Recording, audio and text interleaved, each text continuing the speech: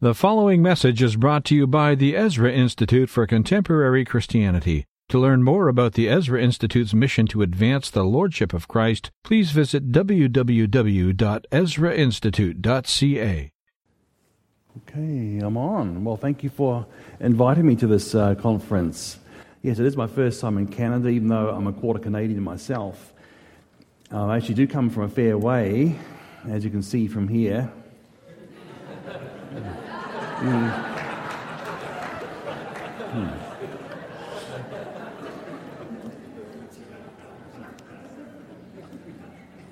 Now, I am a scientist by training as well. I used to shine laser light onto selenium ring molecules and analyze a spectra and publish in scientific journals, so I'm a real scientist. I'm also a scientist who believes the Bible as the most important thing, like all the founders of modern science were believers in the Bible, which you don't hear much about in the secular education system and the media system. I'm also ethnically Jewish, which means I can tell Jewish and French jokes and get away with it. My name is the Hebrew word for Frenchman, you see. And I do play chess from time to time, as you can see from these pictures. So this is the blindfold that was being talked about. This is at one of the creation conferences a few years ago in Australia. I played with some quite strong players in my time as well. Now, I represent Creation Ministries International, which has branches in Canada, as well as the US and Australia and New Zealand and the UK, South Africa and Singapore. So quite a few different places. Our website is fairly easy to remember without taking notes. It's creation.com. And it's got over 7,600 articles. It's updated every day. To find out a bit more, we do have a free email newsletter, and we've got some sign-ups on the benches out the front here and also downstairs on our book table, totally free. I'd recommend it because it will keep you updated into what's going on on the creation site, as well as creation speakers in your area. You know, things like the latest missing links being discovered, or the latest thing with Stephen Hawking, the physicist in the wheelchair, who thinks he's explained life without a creator. Now, but what I'm talking about today is based sort of on the creation research, but I'm applying it to the challenge of bioethics and the relation to the family. But first, let's get the foundations right. When Jesus said Scripture cannot be broken, and he would say, "It is written," and quote the Scripture to settle a point. Now, sometimes he would say, "You've heard it said, but I say unto you." Now, that's referring to the oral tradition, which he didn't believe was inspired. But when he said it is written, this is the Scriptures, and that was inspired, and that settled everything. You can see that for him, the Bible was the basis of our thinking in every area of life, and everything it talks about. And you know what the word Bible stands for? Basic instructions before leaving earth. But the problem is, people have got the idea of religion being separated by science. Science is supposed to be the opposite of Christianity, which is not the case in practice, because in fact science grew out of a Christian worldview. But when you have our young people going to school and university, you might get this sort of thing here, where you ask the professor, "What's your opinion on science and the Bible?" Well, they should be kept far apart, because the Bible is about moral and spiritual things. Science deals with geology, biology, anthropology, astronomy. Well, what's your opinion on the moral and spiritual things in the Bible? Well, they can't be true. Why not? Because science has disproved the geology, biology, anthropology, astronomy in the Bible. You see, and that's the problem with a lot of the church today, is we've abandoned the Bible when it comes to its teaching on earth history as found in Genesis. But yet Jesus told us, if I told you earthly things and you don't believe, how can you believe if I tell you heavenly things? So if we don't defend the Bible in its teaching on creation, of separate kinds of creatures, and the reality of a global flood, how can we expect credibility when we talk about heavenly things, like what does God expect of us for the family and for how to live our lives, as well as for salvation?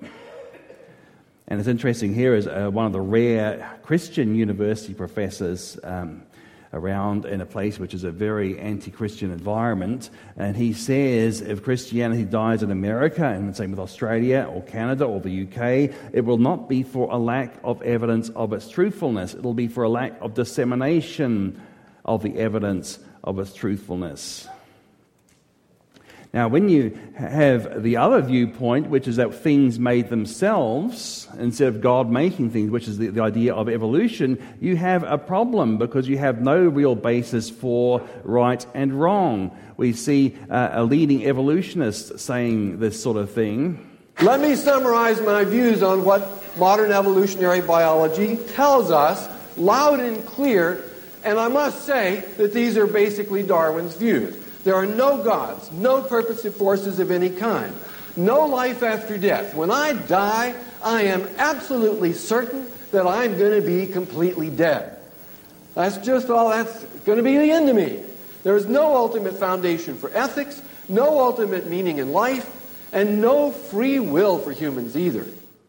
Yeah, so he is a leading evolutionist, and he is saying that if evolution is true, there's no ultimate basis for right and wrong, which is a pretty serious problem. And also he says there is no free will, which means he couldn't help saying that.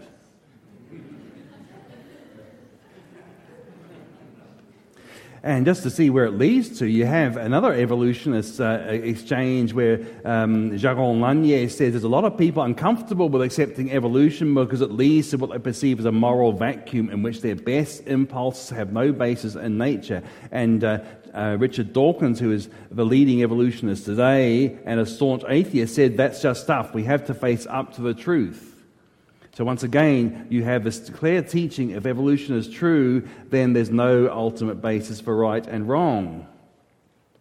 So this is one area which has to be tackled if we're really going to change for the family for the better, to defend the authority of the Bible in its teaching of the family, like, for instance, one man and one woman. That goes back to the creation account. Jesus himself, when he was asked about marriage, he goes back to the creation account. He quotes, from the beginning of creation, God made them male and female. For this reason, a man will leave his father and mother, be united to his wife, the two will become one flesh. Well, Jesus is quoting from Genesis 1:27 and 2:24, and as real history, and that is the basis of a marriage of a man and a woman. You see, if you haven't got that, well, maybe God created Adam and Steve rather than Adam and Eve, and you've got no basis for opposing the gay marriage issue. And it's interesting that the churches that abandoned Genesis are the ones who are ordaining homosexual ministers. There's no coincidence there. And then you might fall into this trap of religion and not interfering with politics. Now, can you identify this author and context when he says, things have come to a pretty pass when religion is allowed to invade public life? Well, doesn't that sound familiar to you today? But you know where it comes from? This comes from Lord Melbourne, who was a defender of the institution of slavery against people like William Wilberforce, who were evangelical Christians trying to abolish this wicked institution. And the guys like the pro-slavers accused Wilberforce of letting his religion interfere with his politics. When you also see people like Peter Singer, you see Peter Singer is unfortunately an Australian living in America, and he's been given a personal chair of ethics, and he wrote the Encyclopedia Britannica article on ethics. But the thing is, he is a staunch atheist and evolutionist, because evolution underpins his atheism, and he is a staunch animal rights supporter. You know, he wants human rights for great apes, but when it comes to human life, he supports all these things like infanticide, euthanasia, and bestiality. And he has just been consistent with his evolutionary ethics. And he also invents this term speciesism, supposedly as bad as racism or sexism, which actually makes the human species more important than any other species. So that's the problem with a lot of the animal rights activists. They want to have rights for the animals, but no rights for humans, especially at the beginning or the end of life. Now, he can't even live his own perverted ethics, because, in fact, when it came to his own mother, He supports euthanasia in general for the elderly and sick, but his own mother has Alzheimer's, but he spent lots of money keeping her alive. So he's fortunately a better son than he is a philosopher. Now, also, it's interesting to see Darwin's own foundation. Look at the title of Origin of Species by Means of Natural Selection. The subtitle was Preservation of Favored Races in the Struggle for Life. And it's pretty interesting to see how this worked out in the first half of the 20th century. For one thing, you have his cousin, Francis Galton, inventing the idea of eugenics. First of all, trying to select the best people to breed, but also stop the worst people from breeding as well. So you've got the positive and negative eugenics. And it's interesting that Darwin's own son became the chairman of the first World Eugenics Congress. So it's interesting that even one evolutionist said that the early eugenics movement sounded like a Darwin family business. And eugenics also became very popular in Germany around the turn of the 20th century. Even by the time of the First World War, there were very strong eugenics ideas. And even the German pacifist movement in World War I was a eugenicist organization because, you see, they didn't object to the killing in war as such. They objected to the fact that the war eliminated the best people. So it was actually death of the fittest people. The best soldiers we had were being killed. So it was actually going against their evolutionary belief system. It wasn't the fact of the mass slaughter in the war. And after World War II, you have this terrible development where you have a lawyer and a psychiatrist, Karl Binding and Alfred Hocher, who wrote a book called Allowing the Annihilation of Life Unworthy of Life. Which is a terrible thing, but this was a sort of a book which was in the German academic culture where certain types of life were regarded as unworthy of life. And it's not surprising that we have a man writing 4 years later adopting these sorts of ideas which were sort of permeating German culture and the media. And of course I refer to this man.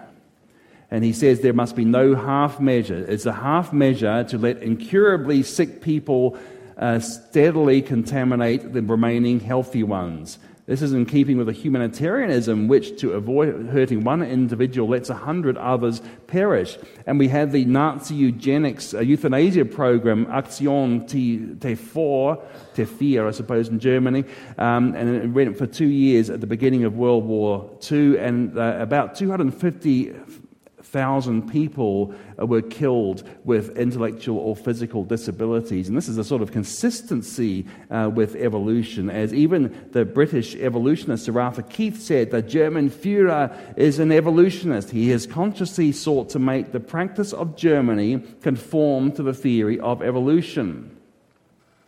And you see, even Richard Dawkins can't live by his own philosophy. Richard Dawkins said he's a passionate Darwinian when it comes to science, but he's a passionate anti-Darwinian when it comes to morality. He says a society run by the evolution he teaches would look like Hitler's. Interesting from a champion of Darwin. And very recently he's admitted that, he realized that Christians aren't the one who are blowing up, who are flying planes into buildings or blowing up school buses. And he says, well, maybe by getting rid of Christianity, we've removed a bulwark against something far worse. So even Dawkins, the hater of Christianity, recognizes that Christianity has stood for civilization against tyranny and terrorism. And of course, it's always stood for the rights of human life, right from conception to natural death. And just to show you was the teaching of Hitler, here is a Nazi propaganda film showing the clear evolutionary basis for their eugenics and euthanasia program. Alles Lebensschwache geht in der Natur unfehlbar zugrunde. Wir Menschen haben gegen dieses Gesetz der natürlichen Auslese in den letzten Jahrzehnten furchtbar gesündigt. Wir haben unwertes Leben nicht nur erhalten, wir haben ihm auch Vermehrung gewährt. Die Nachkommen dieser Kranken sahen so aus. gesunde Menschen wohnten in engen, lichtlosen Gassen und halb verfallenen Lauben. Idioten und Schwachsinnigen baute man aber Paläste, und diese kranken Menschen waren gar nicht empfänglich für die Schönheit, mit der man sie umgab.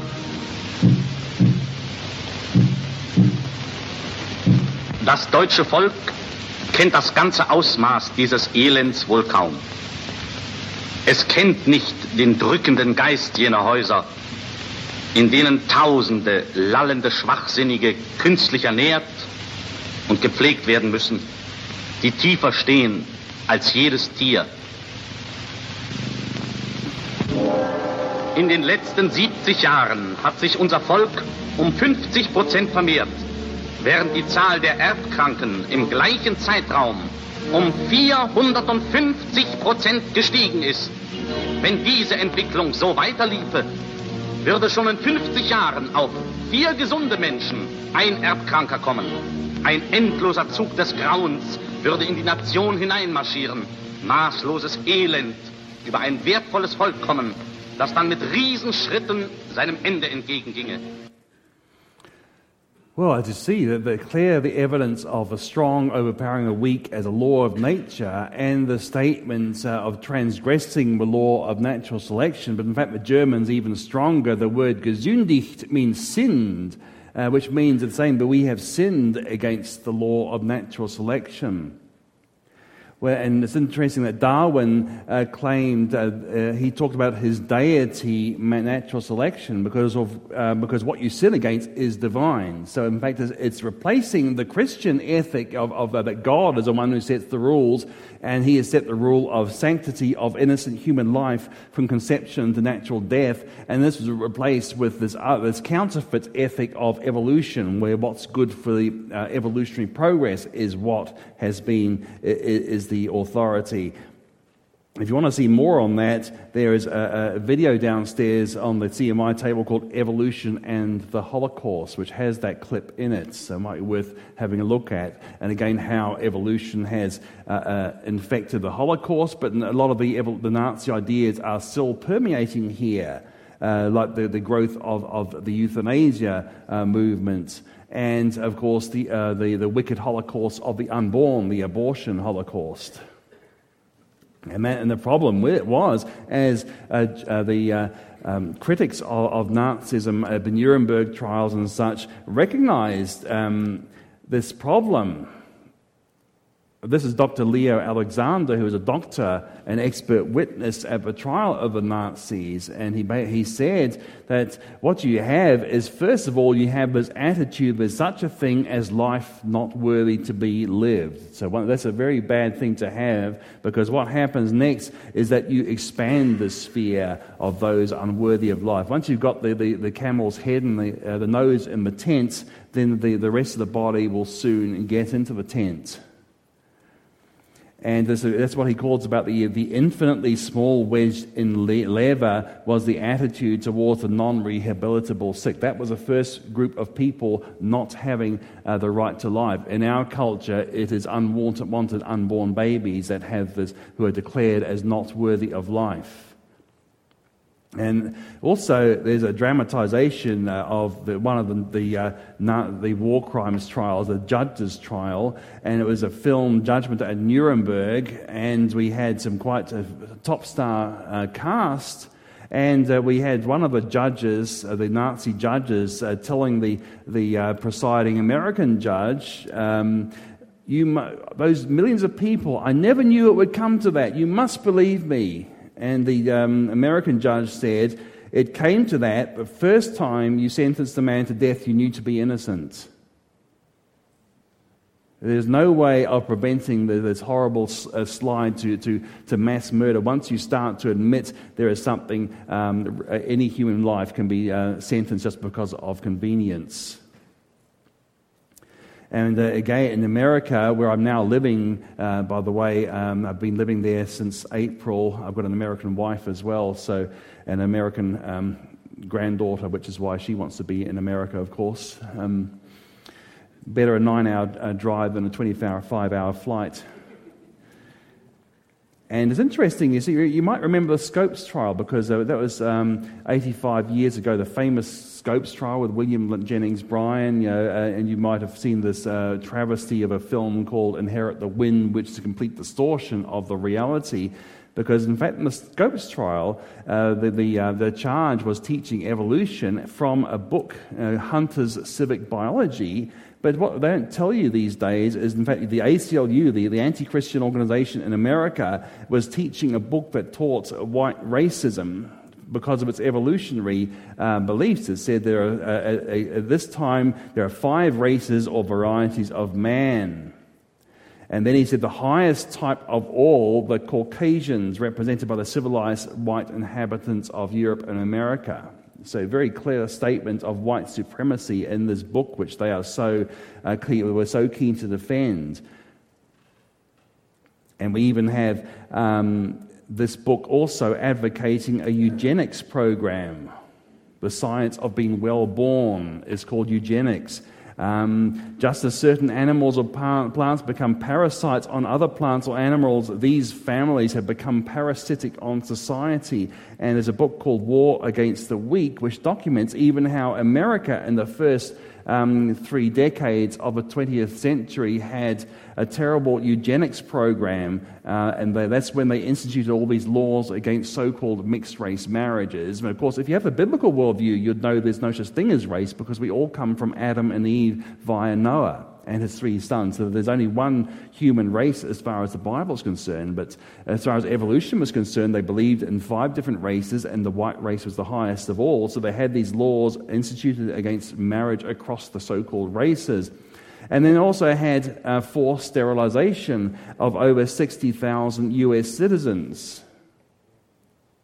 So there actually was a eugenics history in America, which is quite shameful. And also Australia. At one time, the Aboriginal people were regarded as missing links and were killed for display specimens. And even the church didn't support it in some cases, because you have Charles Darwin's friend Charles Kingsley said the Aboriginal people were not evolved enough to preach the gospel to them. Mind, there were some churches who defended the Aboriginals because they believed still they were descendants of Adam and Eve just as we are, and had no problem believing that they could understand the gospel, because we're all related to Jesus Christ, the kinsman redeemer, if you understand the biblical perspective, but not if you understand the evolutionary perspective. Now, the attacks on human life are usually at the beginning and the end of our natural lifespan. Now, I'm going to first do the end of the natural lifespan, which is the euthanasia program. And so this is a famous Jack Kevorkian's the best-known guy in the States. Now, he actually served some jail time. I mean, he basically did all he could to put himself in jail almost, because he had filmed the euthanasia, committing euthanasia with his machine. And since the evidence was on tape, they had no choice but to convict him. And he served 8 years in jail. Now, it's very important to know that he never offered pain control. That's the thing. When you have euthanasia, the whole issue of palliative care just goes out the window. Because they regard it as easy, that it's curing the suffering by killing the sufferer is the motivation, instead of trying to relieve the suffering, which you can do in almost all cases. There's no need to suffer terrible pain for the terminally ill, but Kevorkian never offered pain relief. The same in Australia, when you had the same euthanasia programs, again, no pain relief, and some people in Australia have been killed who weren't even terminally ill. They just going through a temporary depression. And that's usually when people are going through a temporary depression because of their terminal illness that they might ask for euthanasia. But if the request is not granted, they recover from the depression and are very thankful that their request wasn't granted. So, in fact, you're actually killing people who are in the midst, right in the pits of a depression, which is at the wrong time to be making decisions about life and death. And he wanted to harvest organs from these terminally ill people and advocated medical experiments on human, which is just what the Nazis did in their death camp. Dr. Mengele at Auschwitz performed these horrible experiments on human beings. And the thing is, he's actually not in very good physical shape himself, but he got released on compassionate grounds from jail in 2007 and is now running for Congress as an independent. The thing is, he's actually in worse physical shape than a lot of his victims were.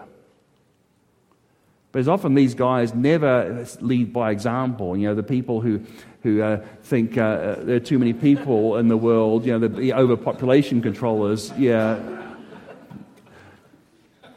it's quite ironic. There are too many people, but they have lots of kids themselves and stay quite happily alive. I mean, Al Gore is one who is very much against for population control, but he had 4 kids of his own.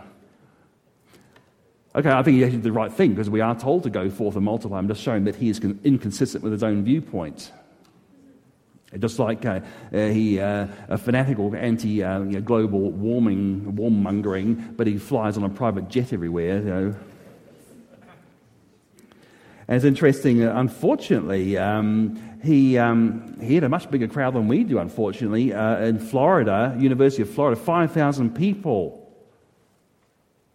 in a talk advocating euthanasia. So, I mean, among the academia and the media elites, often this idea of euthanasia becomes very popular. Again, except when it comes to their own lives. Now, here is a trap that people have fallen into because when the euthanasia laws are tried to be passed, they try and assure the gullible public that there are safeguards to prevent abuse. But it never happens that way. Whenever you've had euthanasia, a voluntary euthanasia allowed, it soon becomes involuntary euthanasia. In Holland, there are plenty of people who have been killed against their will. And the problem with the safeguards is very clear. They're not there to protect the vulnerable people, but to give false assurances and to make it easier to pass the laws. But then what happens, once the laws are passed, then the safeguards are attacked as being too restrictive or inconsistent, and then they're either ignored or overtly abolished, you see. So it's a big con game. And here is some people admitting that it's a con game. One advocate of euthanasia, the Oregon in the US, there's one state that's passed a law allowing voluntary euthanasia, but this person says that there's a 15-day waiting period and it will be struck down as unduly burdensome, but in a legislative forum, you need to have measures to convince people that it's suitably protective, so you see a 15-day waiting period. So here's the admission from these people that it's only a con game to have these safeguards, just to make the lawmakers pass it. But then again, why should we be surprised? As I said before, if evolution is true, there's no ultimate basis for ethics, for right and wrong. So why should we be surprised at dirty tactics by the atheists? It's consistent with their worldview to be dishonest in the way they pass legislation. It's not consistent with the Christian worldview to be dishonest, but it's perfectly consistent with the atheistic view. And yet, sad to say, so many Christians are surprised by atheist dirty tactics. There's a book called The Culture of Death by Wesley Smith, which talks about this happening in America, and the same would apply to Canada. I found it useful for the Australian situation, which talks about the horrible euthanasia game and how it's getting worse and worse. Now, on the other end of human life, the life from conception, evolution has again played a big role. Like, I mean, if we can get rid of spare cats, why not get rid of spare kids if we were all just animals? And also, I mean, the abortion mills will tell the girl it's only going through a fish stage. It's often based on these embryo diagrams. Haeckel, who was one of Darwin's advocates in Germany, a good friend of Darwin and basically a forerunner to a lot of the Nazi policies, and he drew these embryo diagrams pretty much the same. But, I mean, it took so many years before embryologists looked down the microscope and found that they were actually very different from each other, not the same at all. So the actual drawings were basically using the same woodcut repeatedly, not because actually the embryos looked anything like that. So in fact, the Haeckel drawings, which are found in so many different textbooks, are fraudulent, yet it suits the abortion industry, which is a multi-billion-dollar industry, to keep this misinformation going so they can justify this butchery of the unborn. Now, let's see what the Bible says about it, since I'm supposed to be starting everything from the biblical viewpoint. Well, let's look at some logic here. It's a sound argument. It's a valid argument with true premises, and I'm talking about the true premises as revealed by the Scriptures. We see here is actually a 4D ultrasound of an unborn baby in the womb. It's a real-time ultrasound picture. You see he's a bit camera shy, which is why he holds his hand up against the camera. We see abortion, by definition, is intentional killing of the so-called fetus. But of course, a fetus is a medicalese term, and if you're going to call the unborn a fetus, call the pregnant woman a gravida, because that's also a medical term. Well, doesn't it make sense to be consistent? Are these medical terms for both the mother and baby, or for neither? If it's mother and baby, or else it's gravida and fetus, you can't do one. It's not fair to do one without the other. And then you have very clearly the fetus is an innocent human being, because life begins at conception. That is when you have the DNA from the father, half the father's DNA comes with half the mother's DNA, and the fertilization, you combine these two halves to make whole, and this new fertilized egg, the zygote, is a brand new human being that's never been seen before and will never be seen again. So right from conception, science tells us that you have a new human being. And it's an innocent, and in this sense, innocent comes from a Latin in nocens, which means not harming. It doesn't mean sinless, it means not guilty of any crime worthy of capital punishment. And also we have the definition of murder, which is intentionally killing an innocent human being. So, and God forbids that in the Ten Commandments. You shall not commit murder. That's what ratzach in Hebrew means, murder. So, from the Bible we can deduce that God forbids abortion. Doesn't have to say so directly, but it's a deduction from these premises, which is hard to get around. And just to show you further, we've got biblical evidence for the humanity of the unborn. Like you see, Rebecca is described, the mother of the Jewish people, and the children, or banim, which means the sons Jacob and Esau struggled within her. Not these clumps of tissue, but the sons within her womb were described as sons, the normal word for sons. And we see a few other evidences here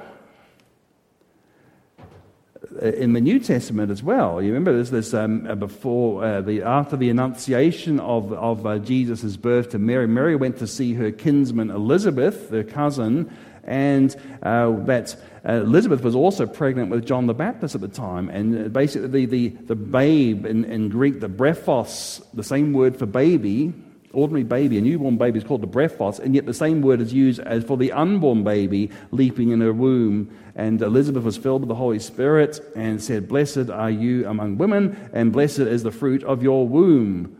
But why is this granted to me, that the mother of my Lord should come to me?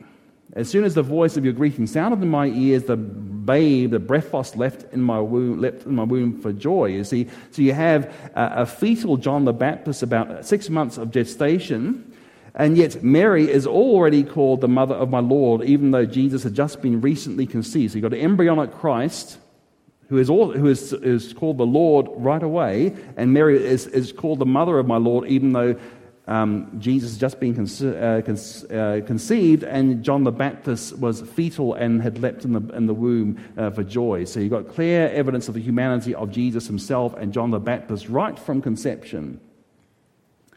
So it's a very good thing that there weren't any abortionists around at the time. After all, Mary was conceived as an unmarried mother. That's one of the main excuses for abortion, is that the mother's unmarried. and probably very young at the time, you see, and yet our salvation wouldn't have been in jeopardy if an abortionist had had an abortion on Mary at that time. But it applies to everyone else as well. Now, other evidence for the unborn humanity, again from the Bible, we have, when Adam was created, he was called a soul, or nefesh chaya, which means living creature, living soul. Now, when Adam was a special case, he was created out of the dust, and then God breathed on him, and he became a living creature. So as soon as he's alive, he has this soul. So soul it goes together with biological life. So as soon as biological life exists, we have the soul already there. You see, man is composed of a material aspect and an immaterial aspect, which can be called the soul or the spirit. I'm not going to get into too much about the dichotomy versus trichotomy argument here, but it's very clear from the Bible there's material aspect and there's immaterial aspect. Remember, Jesus said, don't fear those who can destroy the body, but fear the one who can destroy both body and soul. You see, so the soul is an aspect that survives there, but it's clearly present from the beginning of biological life. And we see in the Psalms, I was in sin, my mother conceived me, not something which later grew into me. So right from conception, it was me that was conceived.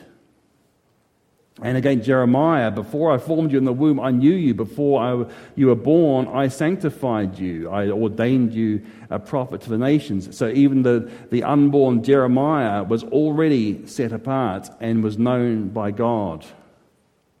So once again, the unborn Jeremiah should be killed. Should not have been killed. It would be a horrible thing to kill the unborn Jeremiah. That would have been murdering the prophet, not a clump of tissues, as the abortionists claim. Then there are always these excuses as to, well, what about abortion for rape? All that sort of nonsense. Well, in fact, I've had contact with a lady called Rebecca Kiesling who was conceived by rape. So she's often said to people, are you saying that I should have been killed before birth because of what my father did? And yet the Bible is very clear, the son will not bear the punishment for the father's iniquity. And that's what you're doing. If you allow abortion for rape or incest, you are punishing the baby for the sin of the father. The baby is innocent regardless of how it is conceived. So it is completely inconsistent and immoral to allow abortion for rape or for incest. And then there might be the emotional blackmail of people who would say, well, I mean, how can you force a woman to bear this terrible reminder of the rapist? But let's face it, you've got the parents who have horribly messy divorce and they fight tooth and nail to keep their children, even though the children might remind them of this abusive partner they had. And this is the point, that the real woman would actually do everything in her power to protect the unborn from harm. We think of also the great wisdom of Solomon, you see. Remember the first act of wisdom he did? You got two mothers fighting over one baby, and he said, well, chop it in half. Give one to each mother. And it was the real mother who said, please don't kill the baby, give it to the other one, don't kill the baby. So, I mean, the idea that somehow adoption is a bad thing. Well, in fact, we have the wisdom of Solomon showing that any good woman would rather have a baby alive and adopted than butchered by the abortionist's knife. So then there's this ridiculous idea, which you see from a lot of Democrat politicians. Well, I personally hate abortion, or I'm personally opposed, but then the question should always be, why do you hate abortion? I mean, if abortion is just like removing a tumor or a wart, there's no reason to hate it. The only reason to hate abortion is that it's killing a baby. But if it really kills a baby, then it's not just between a woman and her doctor. It becomes a matter of which should be protected by law. The law is supposed to protect the innocent from murder, and therefore it is perfectly okay to support laws against killing babies.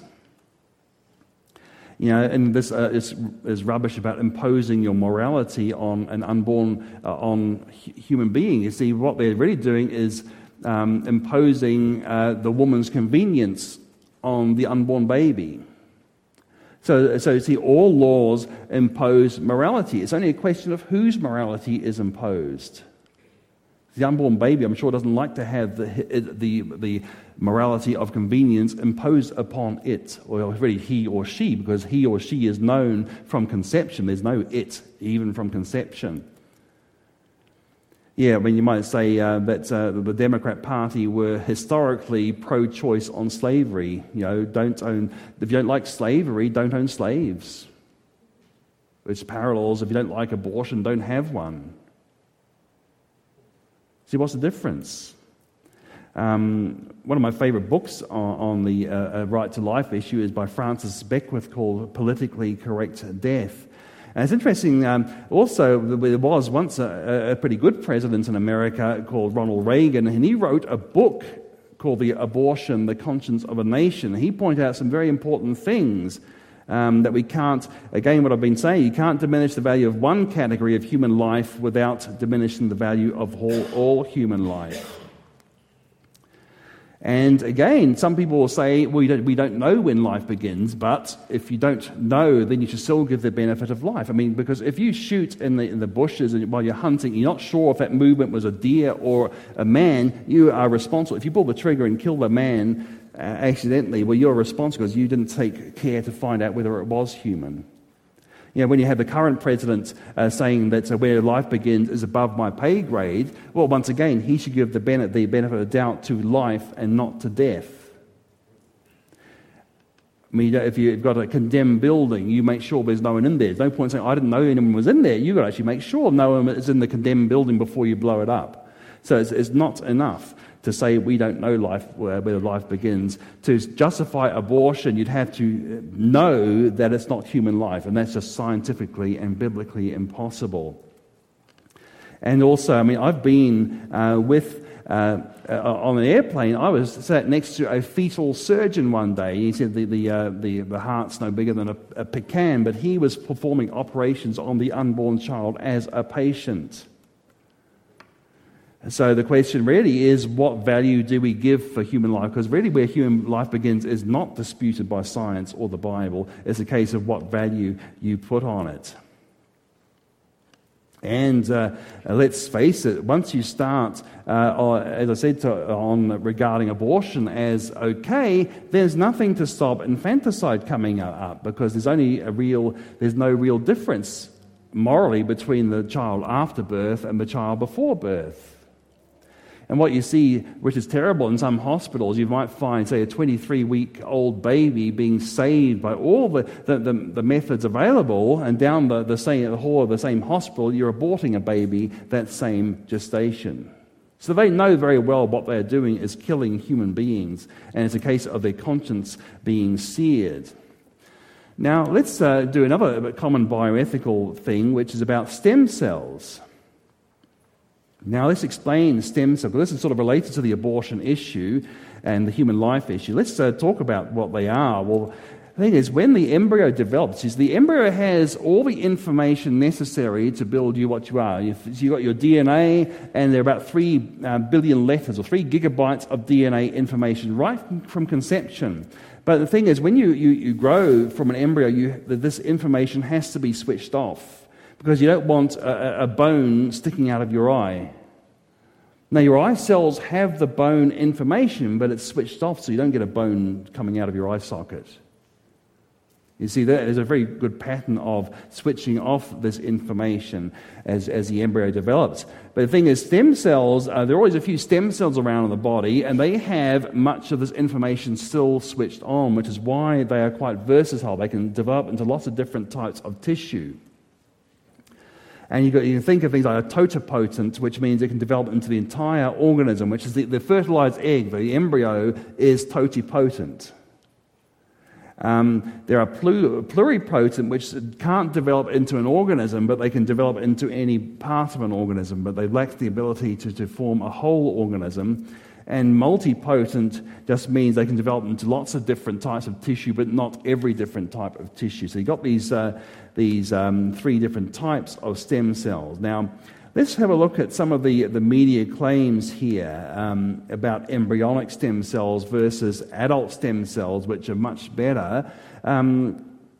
This person says embryonic stem cells possess more therapeutic potential. Research remains controversial and minimally funded by the federal government because current techniques destroy human embryos as stem cells are extracted. Adult stem cells derived from such non-controversial sources as umbilical, cord blood, bone marrow transform into fewer types of cells, but they sidestep the ethical issues that surround embryonic stem cells. So therapies based on adult stem cell research may have a speedier path to the marketplace. But this is a case of weasel words. So analyze them properly. Let's see more potential, you see. It means they haven't found any actual uses for embryonic stem cells. It's all potential. And the thing is, why should it be funded by the federal government at all? Because, I mean, even if they could cure baldness, you'd have a plenty of a market for it, let alone all the other diseases that they could possibly cure. You wouldn't need federal funding if they actually worked. And, of course, they admit it destroys human embryos. So why not the adult stem cells, which actually work, and they don't kill babies? Is there plenty of places where you can find adult stem cells, hair follicles and cornea. I mean, recently, not very long ago, a lady in Spain had her windpipe almost totally destroyed by tuberculosis, and they actually used her own stem cells to repair her windpipe. They used a scaffolding of cartilage from a donor, but it was her own stem cells that repaired the windpipe. Also, cornea damage in front of the eye, they cured that by getting some stem cells from the other eye, the good eye, and use it to regrow corneas. So over and over again, we are getting so many different types of adult stem cell research. In fact, it's hard to keep up with them. There's an article on creation.com. It's called the creation.com/stem_cells, which I'm trying to keep up with all the different research that's going on. But it's very hard to keep up because the adult stem cell research is growing all the time, and it doesn't kill babies. But then the President of the United States, at the moment, he actually cut funding for adult stem cell research, the cells that will actually work, and he increased funding for embryonic stem cells research, which hasn't had a single cure and kills babies. Because the current president is an abortion extremist. And the point is, when you have a supposed good use for an unborn baby, that will undermine the opposition to abortion, because you can try and spin abortion as saving other people's lives. Of course, in the Christian worldview, is it not acceptable to destroy one human life to save another human life? Because it's still committing murder. An example of how good stem cell research comes back from my own country, where you have one adult stem researcher awarded Queenslander of the Year because he used stem cells from the nose. And he said that these adult stem cell research stem cells have the ability to develop into many different skin cell types if they're given the right chemical environment. And they have the same ability as embryonic stem cells in giving rise to many different stem cell types, but have the advantage that they can be obtained from all individuals, even older people who might be most in need to stem cell therapies. So it's very interesting. And of course, the advantage of adult stem cells, they're your own stem cells, is there's no tissue rejection problem. I mean, embryonic stem cells have the problem that could be the tissue rejection is a problem, and also they tend to grow into tumors as well. So they're pretty dangerous sorts of things, while the adult stem cells have proven cures, and they actually have no side effects because they're your own tissues. Yeah, this is the sort of research that Obama wanted to defund. It's also interesting, Francis Collins is now the head of the National Health Institute in America. He's a rabid theistic evolutionist, and he supports embryonic stem cell research. So it's no accident that his belief in evolution has also corrupted his morality, so he believes in something as immoral as embryonic stem cell research. So the last thing I'll do is cloning. See, cloning is the creation of a living thing that's identical to the parent. One form of natural cloning is twins. identical twins. They're a natural form of cloning. Now, the advantage of this, remember, the embryonic stem cell research has a problem with tissue rejection. But how do you avoid tissue rejection? Well, you make a clone of yourself. So it's genetically identical to you, and then you harvest that clone for body parts. And there's a recent movie called The Island, which is all about human clones being developed for body part harvesting or for having babies for an infertile woman, and the clones were destroyed afterwards. It's actually quite a pro-life movie, this thing, because the clones were clearly humans, but even right from conception they are human. And you might talk about two different types. One is the reproductive cloning, where you're trying to make copies of the adult. And by the way, it's not such a bad thing for animals, because when it comes to animals and plants, man has been given dominion over creation. So in principle, I don't object to cloning animals and plants. As a case, with all new technology, there has to be more safeguards than people would like to think. But in principle, I don't think cloning of other creatures is wrong. But man was not given dominion over other man. That's not part of it. And whenever you do this sort of experiment, you're actually taking dominion over people. And this grossly exceeds the dominion mandate and is therefore immoral to do cloning experiments for people. But one argument against cloning is, well, what if you made a clone of Hitler? But a clone of Hitler mightn't be a Hitler, because he hasn't got the same environment. He's got his own free will. He might become a lover of Jews for all we know. Just because he has the same genetics doesn't mean he's going to be the same sort of evil person that Hitler was. And there's also the other thing is called therapeutic cloning, but that's, again, the weasel words, because there's nothing therapeutic for the clone in being harvested for body parts. But again, this is the horrible thing about humans taking dominion over other humans. And there are problems with it too. Even scientifically is a problem, because we have Dolly the sheep. Now, the thing is, because she was cloned from an adult, she had the adult aging. You see, when you have children naturally, what happens is your cell, the germ cells are regenerated. You have your DNA is in chromosomes, little 23 pairs of chromosomes. That's where your DNA is, and it has telomeres, which are protective caps on the chromosomes to protect decay. And when you have kids, those caps are regenerated.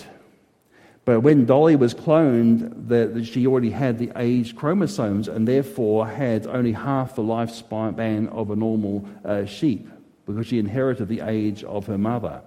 So that could be a problem with cloning. And there are plenty of problems too.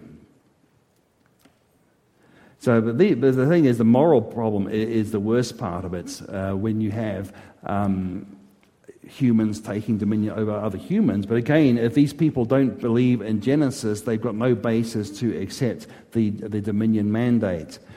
Now, I've got a few other resources on our table down there, like my 3 books, which undermine the evolutionary philosophy, which is behind a lot of the anti-family movement. This one undermines evolution in the high schools. This one undermines evolution in the media. And this one undermines evolution in the churches, sadly to say.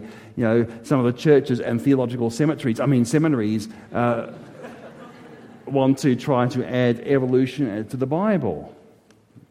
Another book which I'd recommend to all is the Creation Answers book too, because that answers about 60 or so questions in 20 chapters. And I've had lots of Q&A times in my time in Canada and around the world, and most of the questions that come up are in this Creation Answers book. And don't forget, we do have this free website, creation.com, with over 7,600 articles, and there are articles on the issue of the human life, abortion and euthanasia, and the history of Nazism and communism, as well as the defenses of the Bible as the Word of God, and things like dinosaurs, the flood, the fossils, design, radioactive dating, all the sort of basic creation material, but also the applications of creation and evolution. It's even got a homeschooling corner on it. So you see, we've got a very family-oriented website too. So thank you very much for having me at this conference. Thank you for listening to this message brought to you by the Ezra Institute for Contemporary Christianity. Please feel free to share it with friends, but do not charge for or alter the material in any way without the express written consent of the EICC. Thank you.